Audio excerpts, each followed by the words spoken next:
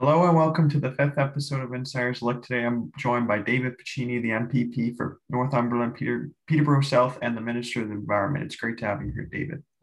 Thanks very much for having me, Jackson. Why don't you start by telling me a little bit about yourself? Well, I'm currently Ontario's youngest ever Minister of Environment, Conservation and Parks. I proudly represent the riding of Northumberland, Peterborough South.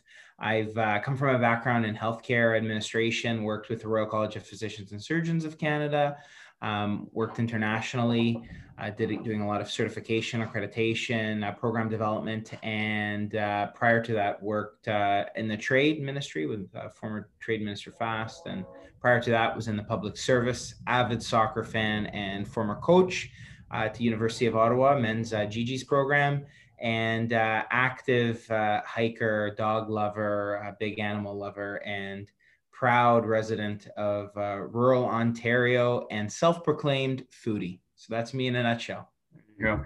Great to hear. My next question is, why did you want to get involved in politics?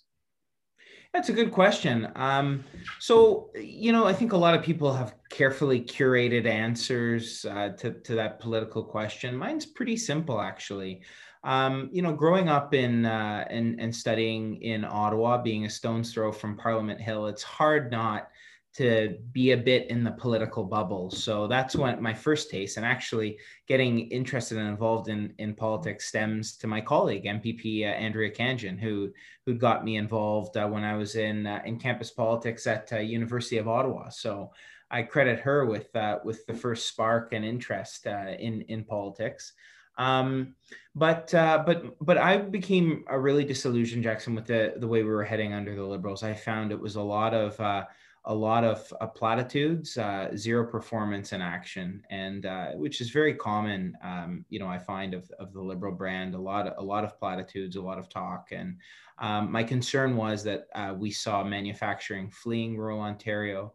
We saw a healthcare system working in healthcare at the time. I was really disillusioned by we saw no nursing expansion seats, no expansion of residency seats for doctors of tomorrow, an inability to capture international talent, and a real crisis in the healthcare system. And so, sooner or later, you look around and you think, if I feel this strongly, I can do better. I should get involved. And you look around and say, let's affect the sort of change that you want to see in your community. And as someone who's young, I'm proudly from rural Ontario. I don't think and don't want this community to be a commuter bedroom community of the GTA. I want us to be a vibrant community where you can live, work, play, and raise a family right here in Northumberland, Peterborough South, right here in rural Ontario. And so, to that effect, I launched my nomination campaign, won the nomination, got elected, and have been working really on that quality of life piece here in rural Ontario ever since. Yeah, for sure. And like you said, that part is very important, raising the family and all that. And rural, Mhm. it's a different, it's almost like a different lifestyle, rural Ontario compared to like living in the big city. Yes. And COVID's only further exacerbated that with a real Mhm. digital push to going online. We've expanded broadband, ended cell gaps in this community. We're seeing manufacturing, clean green growth. Obviously, in my environment ministry, are really looking towards that, building transit-oriented communities as a government. I mean, we've embarked on probably the most ambitious transit plan in Ontario's history with the Ontario Line, with GO expansion for the first ever, now talking GO east of Bowmanville, and accelerating that project to Bowmanville, saving the taxpayer dollars as well. So, it's an exciting time to be in Ontario, and despite the difficulties and very real challenges of COVID, we are emerging and will emerge stronger than ever before. And it's an exciting time for this province and presents us with some incredible opportunities. Yeah, for sure. My next question is, as a politician, what do you see as your biggest accomplishment so far? Well, I think it's on the healthcare file. I'm very proud of the work that we've done. We have an aging population in Northumberland, Peterborough South. a number of retirees. But as I said, we're also seeing younger families moving out here too. And integral to all of this, you can't have a healthy economy without healthy people. And so for me, I've been really proud of a couple things. One, a compassionate, end of life care, dying with dignity. With the hospice footprint we have, and that's community driven, but we've made important funding commitments, accelerating the build in Clarington, Ed's house in Northumberland and beyond. So we now have expanded that hospice footprint, to help alleviate some of the pressure in the hospital rooms. Secondly, hospital funding. For forever we were plagued the hospital funding formula. It was one of the things that stuck in my brain on day one in election. The two hospital CEOs approached me for a meeting in this riding, and we sat down and spoke about it. And for years, healthcare workers walking around the hospital after their shift just to decompress, knowing that they didn't provide the level of care that they'd wanted to provide for the residents. So we've increased funding 31% at Northumberland Hills Hospital, and close to 11% at Campbellford Memorial Hospital. But Campbellford also received over $10 million in one-time strategic investments to help put that hospital on the pathway to success. But moreover, we're now talking redevelopment for the first time. So very proud of that healthcare footprint. And then finally, I would say long-term care, direct hours of care, our loved ones and aging in place, aging with dignity. We're investing in community-based programming like we've never seen in this community before. We're investing in builds and beds, brand new builds. I mean, how often I provided care for my grandparents, and none of whom are with us anymore, but if you and I close our eyes and think of what our experience in long-term care has been, retirement writ large, it's old buildings in the 70s and 80s, honestly, like when I was born or before. And we've changed that. And we've got more beds now under construction in our region than the entire decade under the previous government. So really proud of that. For sure. And yeah, I noticed since, the new government's taken in place, there's been a lot more healthcare investment. It was kind of lacking before, especially at the end there under the Liberals, and it was just, crumbling apart the healthcare system almost. And COVID really, had a large strain on it again, but it's still hanging in there with the investments that the government's put in. Yeah. As Minister of Environment, what is your role as the Minister of Environment? Well, as minister, I've got sort of three distinct areas within the ministry: environment, conservation, and parks. So in the environment, we're looking at obviously tackling climate change, reducing our greenhouse gas emissions, investing in net zero technology, looking at robust commitments, to things like in a rural community like ours, adding energy, on farms with the anaerobic digesters and a few other things. Looking at really reducing our carbon footprint through working with MedCat, Minister Fideli's ministry, on our EV strategy and transportation, transit-oriented communities, really alleviating that congestion. But the parks file, super exciting. For the first time in decades, expanding our parks footprint was one of the first things I did, growing our trail system, restoring wetlands and conservation. That sort of dovetails into the conservation piece. We're not only are we sort of expanding the wetlands, the green belt, which play an important role in sequestering carbon, but also a habitat for species at risk, for important water runoff and source water protection. We're doing all of that. I was recently at the Rouge Park to support community-led initiatives by experts on the ground. Really excited to see what the incredible community members were doing there. Jim, Kevin, David, Tivia were doing some great work there. And so, doing that and back to the parks piece, looking at our parks footprint, we have such a strong brand there. You can't order any of the merchandise online. I grew up in Algonquin Park, Highland Trail with my dad. I can't even get a t-shirt on his birthday or Christmas. That creates an immense opportunity, and that revenue generating piece, modernizing the procurement portfolio. I mean, for a decade, this parks file was ignored. And now we're at a place where we're doing some really exciting things to make those investments.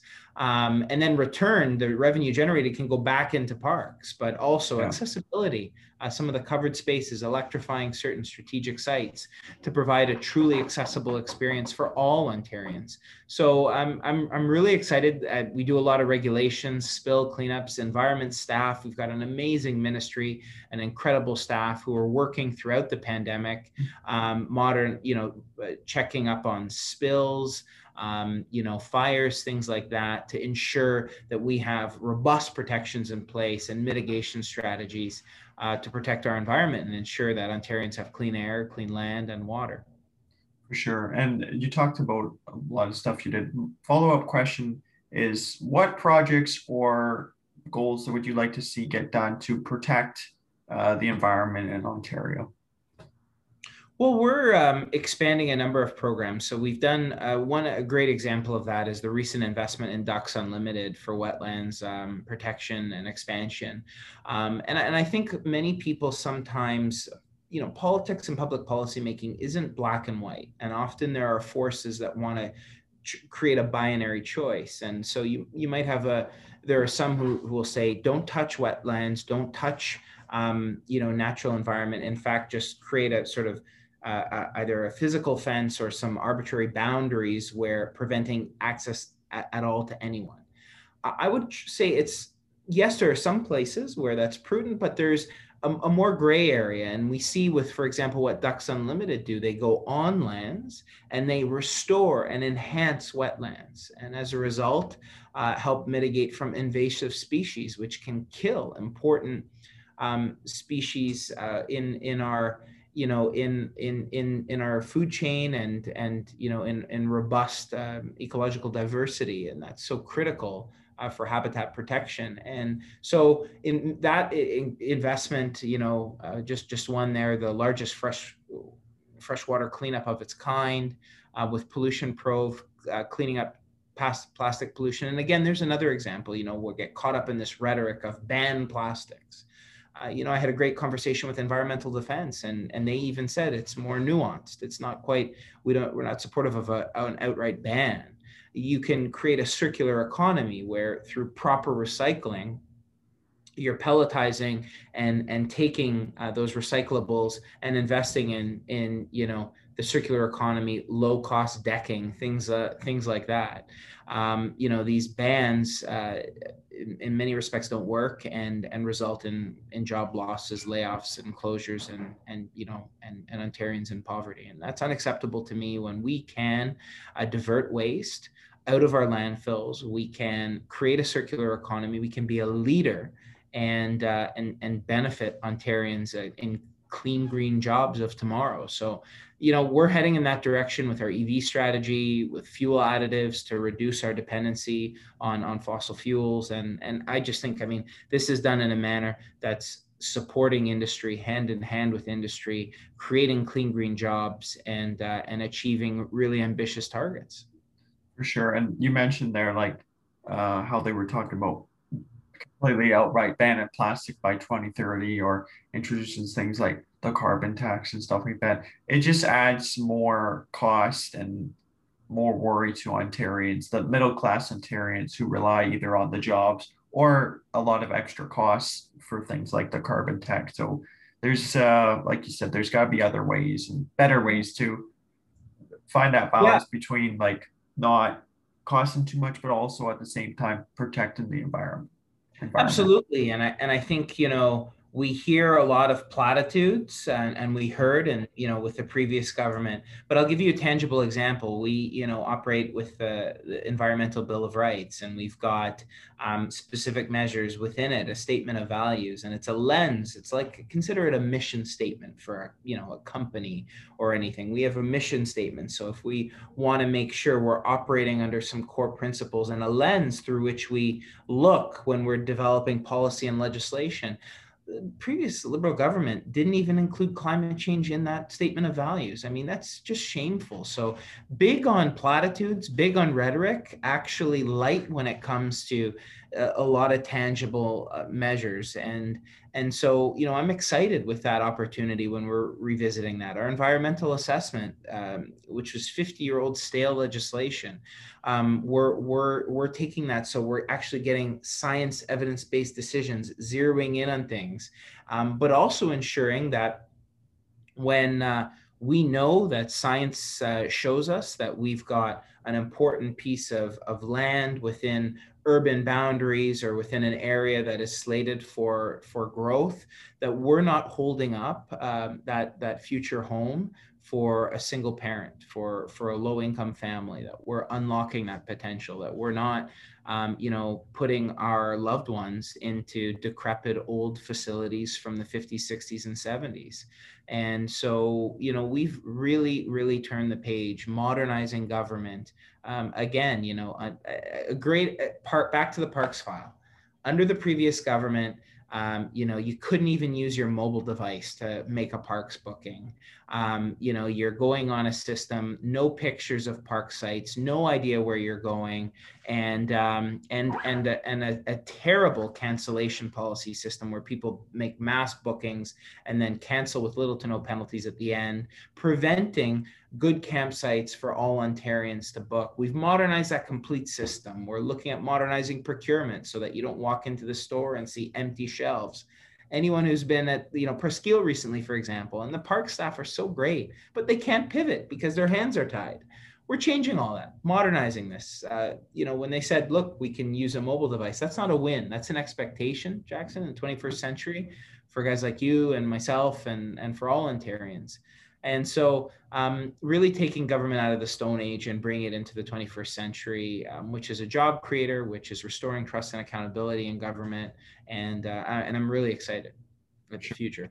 And it's they're always, the Liberal Party is always talking about, how they are the ones that, they want to protect the environment and modernize everything. And they're always like trashing the Conservatives almost just to say like they don't care about the environment and all that, when it's the Conservative Party in power right now that have improved the environment, modernized it, like you said. So it's just a hypocrisy almost. If we look at three key things: land, air, water. When it comes to water, it was a Conservative government under Premier Doug Ford that launched the largest freshwater cleanups of its kind, taking those source pollutants, taking microplastics, going upstream, pollution probe, partnering with University of Toronto, studying those pollutants. We implemented a producer pay model for those polluters. That's actually, instead of going after you and your parents and taxing you to death, actually looking at the producer and trying to limit that material and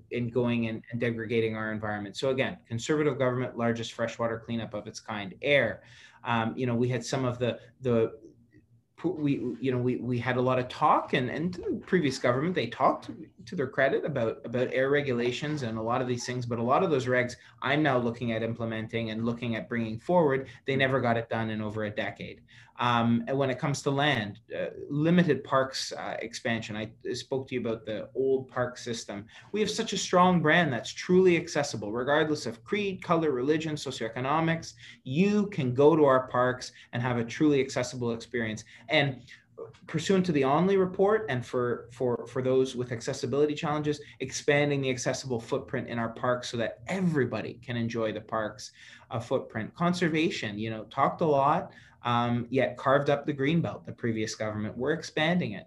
Not only that, but we've launched among the largest conservation efforts with wetland protection, expansion, rehabilitation in this province's history, like I mentioned with that Ducks Unlimited project. So again, land, air, and water, I'm very proud of the record, very proud of where we're heading as a government. For sure. My next question is, what issues do you think are most important right now to Ontarians? Well, I mean, I'll stick to my file right now. I mean, there's a lot of issues. I think, economic well-being and recovery and healthcare is so critical in a post-COVID lens. You can't have a healthy economy, as I said, without healthy people. So marrying those two. But let's talk about on our environment piece right now. And I think the environment and job creation and growth aren't mutually exclusive. They can go hand in hand. And that's where we're going as a government, seeing P3 partnerships, seeing industry shift, and Ontario as a leader in electric vehicle manufacturing and production. We're going to be a leader in that, thanks to the work of my colleague, Minister Fedeli, Premier Ford, myself. It's a whole of government approach. So very excited for our growth on that file. And again, for those that said, oh, but you got rid of a rebate. Yeah, a rebate for rich people driving Teslas. Sorry, but that's not a meaningful target. We want all Ontarians middle driving class. EVs and moving. Transit. Our transit system. I traveled the world in my previous government, and you would go to these countries where, let's get Toronto's transit system looking more like the webbed models in Seoul, Korea, and Shanghai and other countries, and less like just a U shape.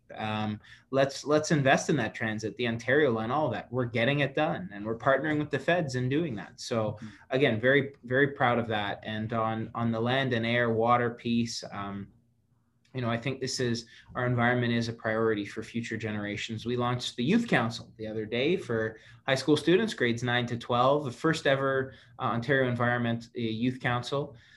Environment Council, and really excited. Folks can go online and apply now at ontario.ca/YEC, or Youth Environment Council, and really excited to share their perspectives. They want a healthy economy. They want job growth and creation, and the circular economy and clean green jobs presents us with an immense opportunity for that. For sure. And my next question is for the environment. So you said the environment, right? Because obviously something like the electric car, that's very expensive. How can you or the government make it almost more affordable, work with companies to make it more affordable for the future? Yeah, it's a great question. We launched an EV strategy, and we've been working with manufacturers. And again, I think government is best when we're playing a supportive role and helping create the conditions for investment, not when we're bludgeoning people or providing, free handouts. It's really looking at creating the conditions to shift growth and head in that direction. And it's not in a way that leaves industry behind. It's a way that empowers industry, empowers, good, well-paying jobs in this province. So we're partnering with the feds. We've done an incredible leadership made in Ontario for lithium battery production, for creation of those sorts of jobs, for fuel additives. We've made robust targets there to reduce the dependency, solely on fossil fuels, but helping transition it in a way that, holds hands with industry and the sector and enables them to move forward. And so for that electric vehicle piece, it's critical, the work that we're doing, and we're seeing it pay off. Look at what's happening in Oshawa. Look at what's happening with Chrysler. Look at what's happening, Ford has ambitious plans as well. I mean, all of the major auto manufacturers know that Ontario is a great place in which to invest, in which to do business. And I don't think they could necessarily say that in years past. So I'm very excited with that. And as I said, transit as well. Whether it's two-way GO for residents in my community, increasing that by over 25%. So think of that. Adding a new, for every 3 routes, we're adding a new one. And expanding GO, and not doing it in a manner that punts it off in years, but accelerating these builds, accelerating these projects, getting shovels in ground, reducing the gridlock, and building transit-oriented communities where people live, work, and play right around public transit so that they can hop on it, and aren't necessarily dependent on driving long distances. And that helps moms and dads, and it gives you back more time, to do what you want to do, spend time with your kids, spend time with your friends, loved ones, and doing things on your own schedule. So I'm really excited with that as well. Yeah, and a lot more as well. Jobs will be created because of the electric jobs that were lost. Like for example, in Oshawa, the GM plant, Yeah. they were all going to close. Like thousands of jobs lost, and then they're like, well, we'll save a couple hundred for starting to build the electric cars or parts of the electric, and that's the same with the other companies as well. Exactly. And Premier Ford has been very ambitious when it comes to that.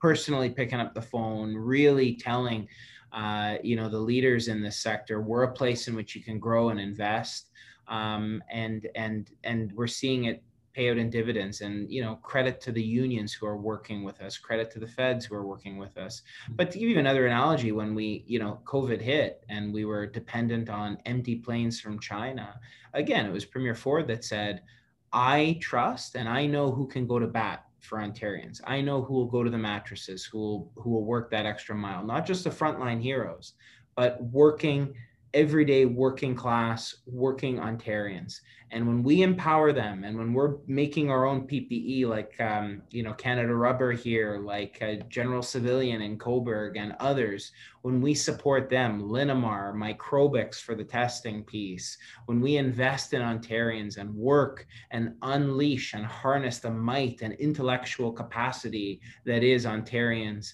and our manufacturing sector, the opportunities are endless. And the Made in Ontario legacy that Premier Ford's leaving behind is huge for this province, so that we're not dependent on China and foreign jurisdictions when we have crises, that we can be more self-reliant. And that's been a monumental shift under our government.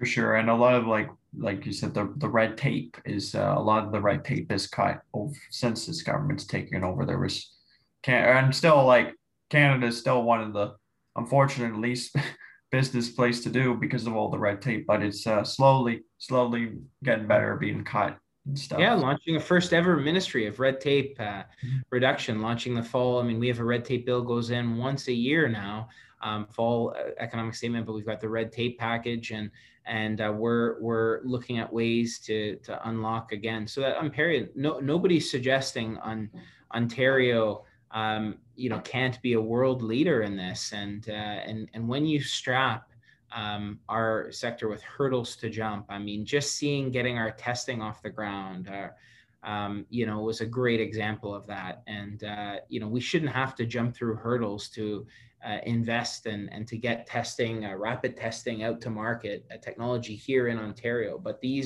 red tape, the hurdles, just to get the PPE here, I had to hand drive it down myself to Burlington to get it tested, to looked at. And there's just so much red tape that, I'm proud that the government's really taken a serious approach to slashing those barriers, to unlocking and harnessing that potential, so that we're not dependent on foreign jurisdictions. And honestly, I would add jurisdictions that don't have nearly the same sort of stringent protections that we have in Ontario for minorities, for the environment, for equity provisions. And so when we're doing it and when we're investing in Ontarians, leaning on the people who elect us, the opportunities are endless. For sure. My final question is today is: do you feel that the current federal government has done a good enough job to support Ontario, specifically in the environment, and helping the provincial government, get the projects done that you would like? Yeah, well, I mean, look, it's no secret I'm of a different political stripe than the federal government. I give them credit for the times that they've worked with us. I think in times like this, people don't care what level of government you're from. They just want help. And so when we've linked together, we've delivered on wonderful projects for new recreation centers for our residents, new senior centers, infrastructure projects, like the Ontario line and other things that we've been hammering home on. And it's an interesting contrast between a lot of platitudes and a lot of talking, yet it was when Premier Ford got elected that the Liberals were really able to actually do the sort of transit that they talked a big game about. But Premier Ford made it happen with respect to the Ontario line, with respect to GO expansion, with respect to the Northern line, all sorts of things that we're doing now to help better connect people to places, things, job, etc., that reduces our carbon footprint. So, I think without question, on the, personal issues, I think on the Indigenous file, is one area where certainly there's been a lot of talk, but very little action. And so I'd like to see the feds partner with us. I made a point when I met with Minister Wilkinson, my federal counterpart, at putting that on the agenda as number one item. We do a lot of great work, Aqua, Ontario Clean Water, and Walkerton, with Indigenous communities. And we'd like to see the feds really be unabashed in that priority and in accelerating that. I think of clean water infrastructure projects we had that took 2 years for federal approval. Again, I'm glad that they've partnered with us and made those investments, but it shouldn't take that long to get those approvals, especially when provincially, we turned around approvals in 2 to 4 months. So, I think at the end of the day, Ontarians, as I said, don't care what level of government as long as we get it done. And when we're working together, when we're linking arms, I don't care what political stripe, what color you are, let's just get a job done and let's get things done for Ontarians. And so I am thankful for all the collaborative efforts and examples I've illustrated to you that where we've worked collaboratively. For sure. Well, that's all the questions I had today, Minister. So I'd like to thank you for coming on the podcast and talking to me. It was a great honor having you here. Yeah, thanks so much for having me, Jackson. It was great. All right, take care. Thank you. You too. Bye. Take care.